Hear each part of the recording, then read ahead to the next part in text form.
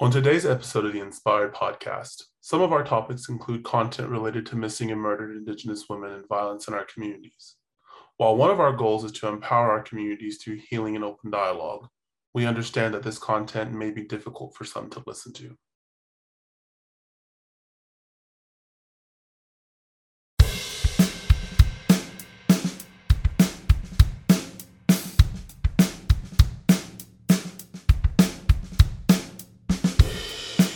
Hello, everyone, and welcome back to episode 6 of the Inspired Podcast. As usual, this is your host, Dr. Corey Steele, and I'm honored to be joined here today by American Indian Graduate Center alumna, Ty Simpson. As a direct descendant of Chief Red Heart in the Perce tribe of Idaho, Ty takes great pride in serving her community as an organizer, activist, and advocate. In her Indigenous language of Nimipu, Ty is the storyteller. Throughout her career, Ty has spoken on a variety of issues affecting marginalized communities, including race, missing and murdered Indigenous women, and the intersections of oppression facing the United States, which can be found on Boise State Public Radio, TEDx Boise, and several news outlets. Ty's racial and social justice activism was first started while studying sociology and political philosophy and public law at Boise State University. She is an organizer for the Indigenous Idaho Alliance, which is the organization that drafted the proclamations for Indigenous Peoples Day for the state of Idaho and the city of Boise in 2018 and 2019. In 2020, the Alliance also helped draft HCR 033, Concurrent Resolution Acknowledging Missing and Murdered Indigenous Peoples Day, that passed in the Idaho legislature. So we want to say welcome and thank you so much for sharing space with us today, Ty. Thank you for being here. Thank you for the work that you've done in Indian country and the work that you've done in your communities and helping just really create space for this work in multiple areas. So, I just want to offer you time. I know we did the kind of professional bio and things like that, but I wanted just to offer space and time for you to tell us about yourself and your background.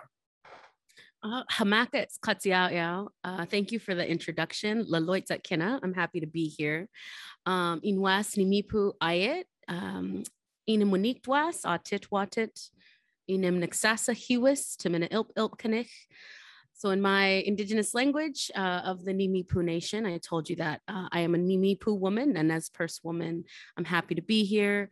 I am called the storyteller in my community, and I'm a descendant of Chief Red Heart, right alongside a whole long line of very powerful, courageous, equal parts love, equal parts fury matriarchs in my family. So I'm very proud of that as well. I'm broadcasting from the ancestral territory of the Niwa and Numu nations, commonly known as Shoshone, Bannock, Paiute, and Yakima, also known as Boise, Idaho. And yeah, thank you. I also identify as Black. I think that's important in some of these conversations. I don't want to claim one side or one portion of my identity without naming the other, because they're both equally important in my work as a community organizer, as an activist, and also as an advocate. So it's a combination of those three things that I hope allow me to be a strong champion for justice, equity, love, land back, Indigenous sovereignty, Black liberation, all of the above. All of this work is towards the revolution eventually. Thank you so much. And, I think that the work that you have done over the last couple of years and things like this, and the places that you've situated, even as you should situate your own identity, is critical to a lot of the work that we're seeing in our communities. And, especially now more than ever, there's this really great focus on racial equity. There's a lot of situations, there's a lot of things happening, not just in Indian country, but across the United States, that is focusing and really bringing racial equity to kind of like the forefront. And so in the work that you do, how could we build upon this moment to empower and elevate our communities? Oh, that's such a great question. And probably a whole TED Talk. So let me see if I can be succinct. You're right. Like, we are at this reckoning of racial equity and justice in this country, because for so long, so many communities that are Black, Brown, and Indigenous have been surviving and exercising an incredible amount of resilience in the face of oppression and settler colonialism. And now we've fought and fought through the generations, and it's coming to a head. Like you can't continue to dehumanize entire groups of people without retribution, without recourse. And one of my favorite kind of lenses that I take in some of this work that I do is that we are so powerful in our ancestry, right? That even though our ancestors have journeyed several generations ago, that power and that medicine just compounds on itself, right? So now here we are 7 and 8 generations down the road from settler colonialism, powered up by generations of ancestors that kept fighting and kept loving and kept praying and dancing and singing and speaking our language. Like those things are really now just snowballed into the fact that we are not marginalized folks. We have been historically marginalized, right? We were not slaves. We were enslaved peoples. We were not, we were imprisoned on reservations rather than relocated. We have to use the really honest language about what happened. So using that language about what's happened to us, honoring our ancestors, over the course of the generations, and then really now using that to create visibility and then amplifying our voices and our stories. So it was really cool to hear you just flip into Cherokee to, commentate our conversation today. Like that's really empowering for me, and it's rejuvenating and making me feel like I should be doing more with my own language. Like I want to be able to just flip back and forth like that. And I think that's really crucial and cornerstone to who we are. Our indigeneity is couched in our language and in our land. And it's about who claims us and not what we claim. And I think that's really powerful in the face of this racial reckoning, right? Like we claim each other not only as Nimipu, but as Indigenous siblings. And so our Indigenous sovereignty is collective across the country, across Turtle Island. Indigenous is worldwide, right? So that's the parallel between Black liberation and Indigenous sovereignty, that displaced Africans were also the backbone of this country. And when I say that, I'm saying Black Africans, those Africans who were displaced here, were indigenous to their homelands in Africa. And so there's a lot of parallels between who they were in building this country and who we were as violently dispossessed, dehumanized groups of folks. So coming back together now, 400, 500, 600 years later, feels like this very powerful stride towards collective thriving, towards collective liberation, because we can't go back. Right. But moving forward then has us at the helm, has our stories at the helm. And I really believe that language rejuvenation, cultural rejuvenation, and collaboration is going to be our breadcrumbs to get there.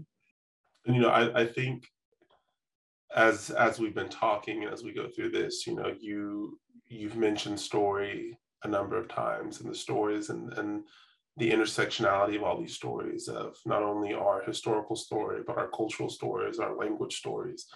And, you yourself are considered that storyteller amongst your community. You focus on building community and amplifying the principle of protecting the sacred and social justice advocacy. And you do that so well in so many of your talks and so much of the work that you do. What lessons or teachings can individuals learn from Indigenous stories, and how can they utilize them to work for equity? Oh, that's such a great question. I'm going to flip that question a little bit around storytelling, and first name that I am the storyteller, but the stories that I'm carrying are not mine, right? They're gifts from ancestors. And so the story that I'm living with my life is a gift that I'm pushing forward into the future for my descendants. So my entire approach to this work ideally is in a good way, with a good heart, so that I'm writing a good story for the future. And we're all capable of that as individuals, right? Like that's a very basic life lesson, a very basic way of knowing in a lot of Indigenous communities, that we are each our own storyteller, and we have to give that gift to the future. So to answer particularly the question that you asked about what could folks learn from our creation stories, from our ways of knowing, I mean, there's so much there. And in our community, in Nimipu country, there's particularly Coyote or Itieye that is the main character of a lot of our stories. He's the trickster. He's the main character through which we learn how to treat each other, how to build our relationship with nature, how to keep nature in balance. And of those stories, the three things that I use as the tenets of my own life, right? Always give back to the community, right? I was in a conference recently where they talked about like a daily mantra. How have I served my people today? And I really feel like that's a very strong principle that we share across Indian country and that we can learn in so many of our creation stories. How are we taking care of each other today? Another piece to that is how are we moving through the world in such a way where we're not adversely impacting nature? Are we extracting from her? Are we taking too much? Are we too loud? Are we spending too much money, using too much gas, throwing away too much waste? And so and it's exhausting. I'm not going to lie, it is exhausting to really take that position as Indigenous people, like where we are now living in a settler colonial society, still occupied by the descendants of our colonizers. Now trying to balance these old ways with the intersections of modernity and convenience and ease. How do we hold both of those things, right? And so it has to be enough that we're collectively being mindful, like, are we doing our best to recycle? And then thinking about like big picture, China's not taking our recycling anymore, so it's just getting dumped somewhere, right? Like, so those are the multiple truths. There's also this idea of, while we are individually doing our best to minimize our footprint in the world, how do we do that on an individual level and on the macro and societal level, that we're all collectively working towards that? And then this idea of like, how do we as a small revolution dismantle billionaires who are the biggest cause of carbon footprints in the planet? And then the third piece to that is like, how do we protect what's left, right? I am a proponent of decolonization, and at the root of decolonization is returning lands back to Indigenous people, where we are rightly the stewards of what takes place on that land. We are the stewards of how resources are harvested rather than extracted from those lands. We have consent over how the water is being used and shared as a resource in communities. So there's really hard conversations that have to take place, but ideally telling these stories of who water is to us, not what water is to us, but who water is to us. And then there's the place of, how do we then as a community leverage these resources or protect these resources in a way where our generations down the road can benefit them, even if that's at the expense of our own convenience or at the expense of our own ease or access. There's no reason why resources should be depleted the way that they are. And so these creation stories, going back to our very basic creations of stories of how we build community and how we build a relationship with nature, those are the best and biggest lessons that we should be learning. And I mentioned this in our well, it's ours, in our TED Talk, in my TED Talk, about really looking at the world in a different way, because we know that Western white settler colonialism that's based on Western white academia hasn't proven beneficial or safe or holistic enough for nature. And that's why we've got this constant cycle of damage to her now, why we have climate change now, why we have economic and social and ecological injustice taking place now. That's a very long answer for a very short question, but I think that, and here's the point that I'll underscore. Indigenous folks have lived on this planet for tens of thousands of years. 15,000 years are some of the oldest artifacts and evidence of my people being on our ancestral homelands. That's 15,000 years of science, of balance, of peace, of shared resources, of healthy community building. And that's also 15,000 years of knowledge that should be influencing the way that we're moving now. Countries are failing after 250 years now. That's telling that the way that they're moving and operating in the world is not in a good way, and it's not sustainable. So going back to these creation stories, going back to our old ways and finding applications for them nowadays, I think is got to be, that's the real work, that's the real struggle, but that's also our journey towards revolution and liberation as well. Did that all make sense? It did. And, as you were sitting there talking about it, I know for me, I've never really come to think of it in that way. When you said, nowadays we have countries being built up and then falling in 250 years versus, as you were talking about your people's tricksters, I was thinking of our Katua tricksters and the rabbit, thinking of those stories and those lessons that have been passed down for generations and for hundreds, if not thousands of years. And those teachings that date back and those practices that date back, and really the sustainability of our community-driven systems. And so I was like, wow, I was like, okay, I did, yeah, we've, we're still, because, even with my people, we have treaties with other governments that predated the US. We have treaties with other governments that predate the creation of the United States. And so when we think of it that way, it's you're right, our old ways really are ways that have sustained us. And we know the power of them. We know the effects of them. And, you even talked about this because you called on non-Native people to embody these old ways when, doing things like voting, teaching, and just living in the world. Mm-hmm. Would you be willing to maybe elaborate on that and like share some advice or best practices to help people incorporate these principles into their daily lives?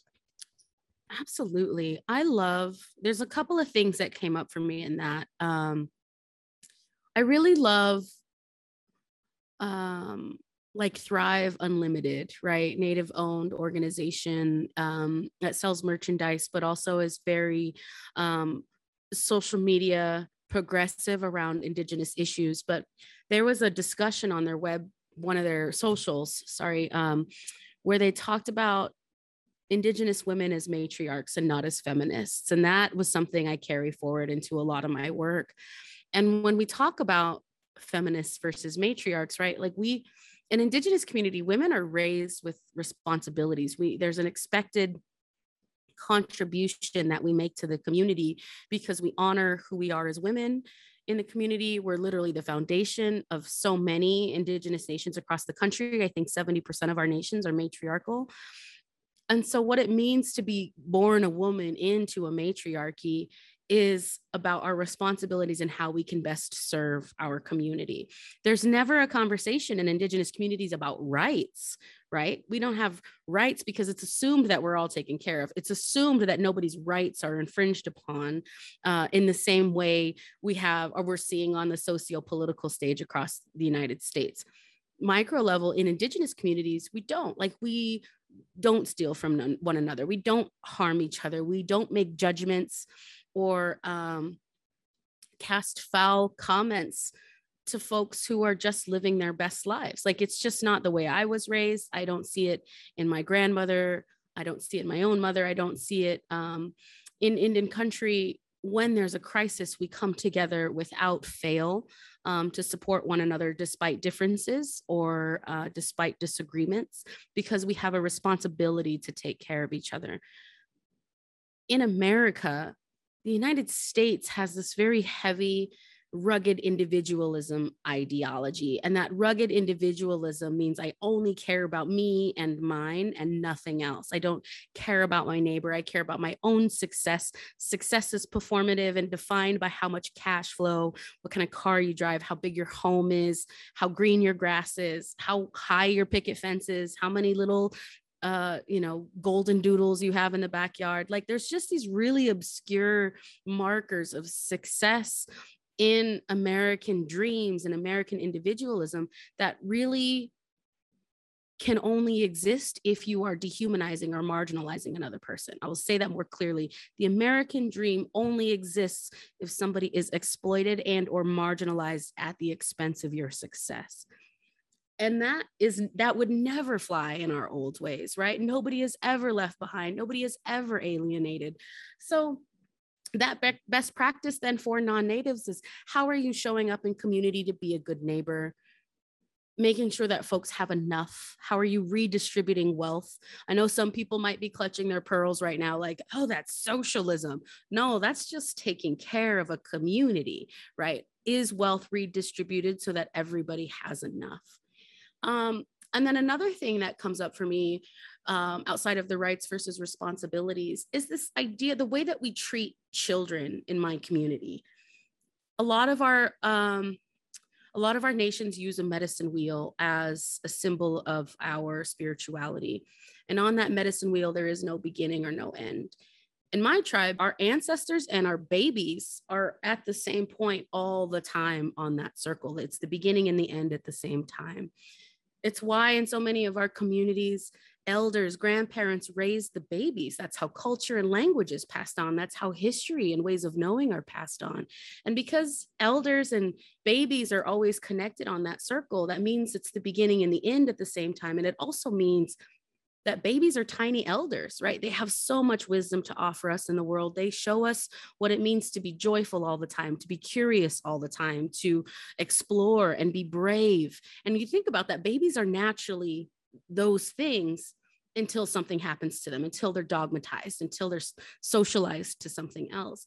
But I've always loved this idea of really opening up the world, opening up ourselves so that we are learning from children as much as we try to program children.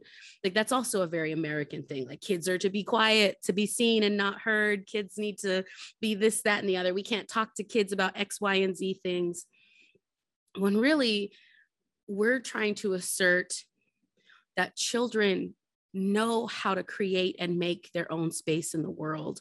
And that's not something that we do in the United States, right? Like, that's not something that we nurture as a society of Americans. But I never want to take that away. When I finally became an auntie, my brother had my babies for me. I don't have my own. Babies have so much to say when they don't actually have words. And I think that's my favorite part about babies, is they're storytellers without actually having a language to convey their stories with. And I've always been fascinated, like, what are they trying to tell me when it's just sounds and syllables? Like, what is this really like energetic story they're trying to convey when they're not actually speaking English? Is it a story that an ancestor has told them and sent them back to us with, right? Like, that's a very medical, physical thing, but it also feels very powerful. Like, they were the closest to the ancestors at one point before they journeyed back to us. And now they have all these stories, but not the English to tell us. It's like a really strange cycle of life, I think. But that, I think, is very practical application too. How our non-native neighbors creating intentional spaces for babies, toddlers, and young folks to engage in community building, to engage in our relationship with nature. Are we making room for that? Or are we still just being ageist and assuming that children don't have autonomy or a voice? And that's not fair. Creator has shown us time and time again that every living creature has a voice and a place in this universe, and we have to respect and honor that voice in all ways. There was something else that came up for me in that as well, but I think those were the two main things. So I'll leave those alone. If something else comes up, I'll circle back to it. I don't know, just even this very brief conversation we've had, there's a lot of connections and things that are being brought up in my own mind, and when you talk about, just not even having the English to produce some of these stories. We think about that. We think about how we use language. We think about how we determine language and how, I think about that even when we tell these stories and we use our Indigenous languages and we talk about the revitalization effort, that's a part of that social justice piece, because our language tell those stories in a way that English sometimes doesn't do it justice. They provide us with that layer of understanding, even if it's, we said, and I've talked with other people who might not fully understand Cherokee. um, there's just this level of understanding or a sense of, oh yeah, when we begin to explain some of this terminology and the language. And I think about that. When you're talking about those little babies talking and what those stories are. I could just see my nieces and nephews sitting there talking and trying to pronounce these words, and like, because sometimes I'll sit there and it just brought up a memory of one of my nieces, and we were talking about something, and she kept talking, and what people will call that baby language, and I kept swearing I'd hear her say Cherokee words, and I'd be looking at her like, who you been talking to? We have that kind of Yes. understanding. I'm like, who you been talking to? Wait a second. Oh, I love that. I always say, so part of social justice includes a facet of language justice, right? We entirely operate on this premise that English is a standard, but who determined that? Who asserted that English is the only appropriate way for us to communicate in social justice spaces, in education spaces, in political spaces? The more I invest and nurture my own practice as a storyteller, the more I've begun to realize that English is not enough. It is not big enough. It is not encompassing enough. It is not worldly or spiritual enough to really grasp some of these things that we're trying to say. Like, I can translate words with Taspa. I can translate words, Himyuma, the words that are just simply translated into creator and nature. But it's so much bigger than that. Just the word Himyuma encompasses like who I am in relation to creator and who creator is in relation to me. And then the way that we describe land and the way that we describe seasons, it's not as simple as fall and winter. It's, when the deer loses her spots, right? When the fish are swimming upriver in the springtime. And it's usually one or two words, but it's descriptive of geography. It's descriptive of seasons. It's descriptive of our relationship to nature. And English is just not capable of capturing that. And the other piece that comes up as far as English not being enough is the way we describe kinship, right? Like, white folks talk about like brothers and sisters and first cousins and second cousins, and it's just not enough. Like, when you're really trying to identify not just who this person is, but how much love and respect and honor is also in that relationship. Inim Katsat, my mother's mother, that is easily the most powerful position in a woman's life, to be a grandmother. And grandma just isn't enough. Katsat, she is my Katsat, the Katsat, like all caps, full stop. And that we don't convey that well in English. Then you start to go into weird words like duchess and things like that. So I don't know. Or even like describing the kinship that my cousins, some of them were raised as my siblings, and there is no distinction. And I really love our languages for that reason, and how descriptive some of our words can be. Real quick side story, because I'm a storyteller and that's who I am as a person. I got to record a handful of aunties and grandmas as part of the Women Are Sacred conference several weeks ago, back in June. And there was one of these elders who's Anishinaabe, and the way she said her name translates to, when it's a cloudy day and the sun breaks through the clouds and the light that makes. And like, that's describing exactly that light, exactly on a day like that, with exactly the clouds in the sky. And that's what her Indian name was. That's what her spirit name was. And it was just so moving to me, because in my brain, I can imagine exactly that day in Minnesota, on the giant plains, when the clouds are in the sky and hanging low, and then the sun breaks through. I'm like, I know exactly who you are based on how you described your name and in your language. And it was beautiful. English is garbage in comparison. Like, I almost feel like we grunt at each other half the time when we're speaking English, like, it's so boring in comparison. And I don't know. I think that's why I always say all the time, indigeneity is about our language and about our land, and our language was a gift from the land anyway. So it's all full circle. It's all a relationship. And English and Americanism just misses all of that relationship, which breaks my heart. It breaks my heart for non-native sometimes, that they don't have what we have as Indigenous people. I think you've talked about some key practices and advices there, because you've done this work in facilitating workshops covering a wide range of topics, including anti-racism and social justice. But beyond just the advice and best practices, what are some of the key takeaways that you could share with those that are listening today? Because I guarantee you there are people listening that are laughing with us, that are, just saying, yes, yes, someone who said it, but what are some of those key takeaways that you could share with our listeners to further empower them to fight and really, again, bring to light these issues regarding racial and social justice? Oh, that's a great question too. How do we do better together, right?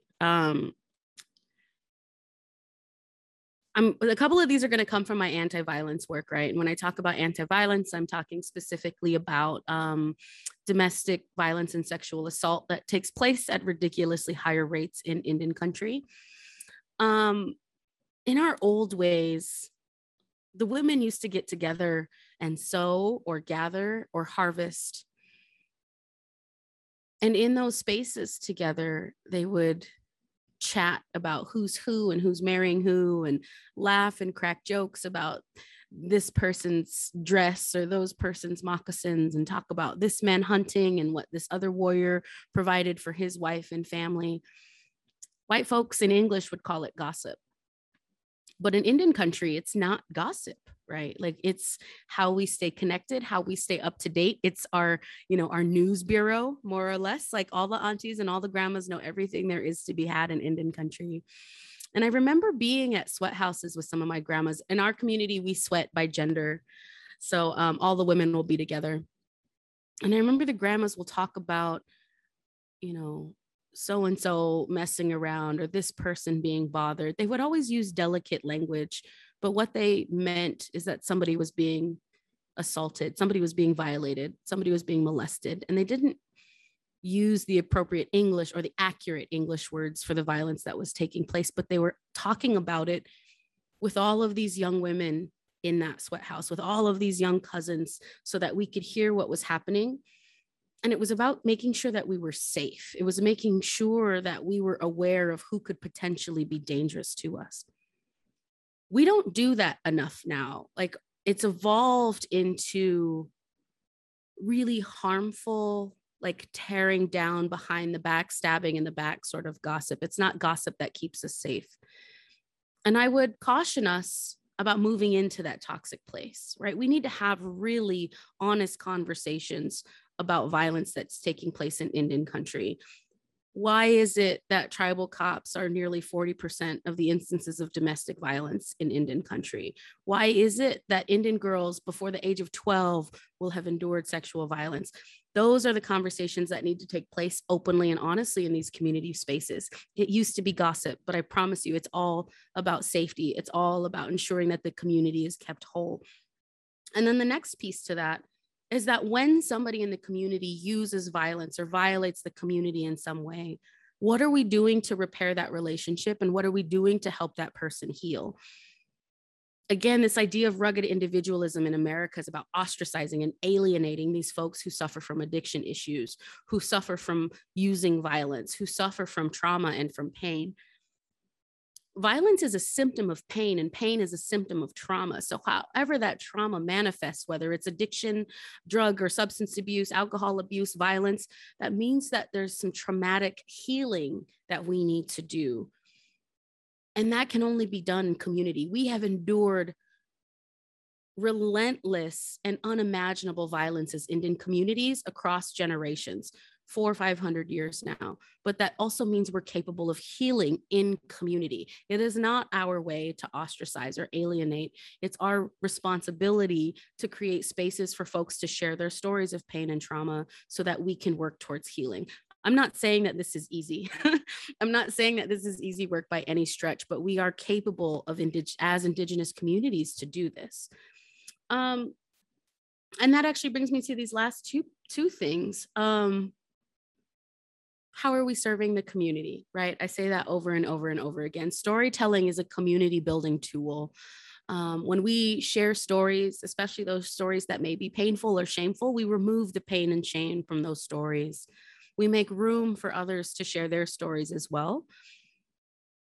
And the more that that has a ripple effect that way, the more ripples we create and more lasting change that that creates as storytellers. So I hope that folks take away that we are each our own storyteller. We are each gifted with ancestral wisdom and knowledge. And then we have to really live our lives in a way that tells a good story for the future. And sometimes that means telling a really hard story in our own lives.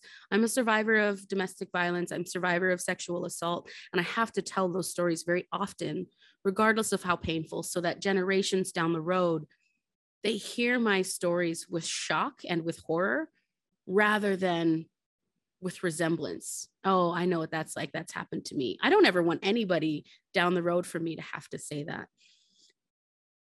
And, you know, the other thing too, and this is kind of my last more joyful, empowering piece, is Indigenous people are so capable of laughter and joy and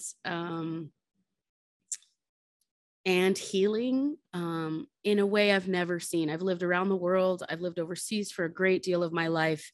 And to be able to see what Indigenous people are capable of in our healing spaces, in our celebration spaces, in our family spaces is really, truly powerful. We're uplifting. We hold each other up. We keep each other humble. There's never anything so serious we can't laugh at it, you know. If you don't have a nickname, then your community doesn't really love you, you know, like things like that. Like just these important takeaways of our upbringing as Indigenous folks that I think that we really need to lean into. No matter how hard something is, we have survived and we are capable of thriving because of our joy and our laughter and our healing. And our old ways is where we can find a lot of our answers on how to be a people that thrive again. And I believe that wholeheartedly. Thank you so much, Ty. You know, I don't think we could have ended this episode any other way. You know, as we talk about how we begin to engage with our communities and promote these issues, just your words, I think, ring true across not just your own tribal communities, but across Indian country. And so I just want to thank you for being here today, for sharing space with us today, for sharing story with us today, for us to be able, you know, just to be able to share story today, you know, share story and how we can really work with our communities to begin elevating both racial and social justice even more. And so thank you so much again to all of our listeners. You know, I hope you got as much out of today's episode as I had. You know, I know you again, you all can't see us. You can only hear our disembodied voices over Spotify or YouTube or wherever you're watching us, but are listening to us. But you don't see again all the head nodding and the smiles and the laughing and the agreement notions that we're making. And I know we got a lot out of this, so I hope you got a lot of this too. And so until next time, I'm your host, Dr. Corey Still.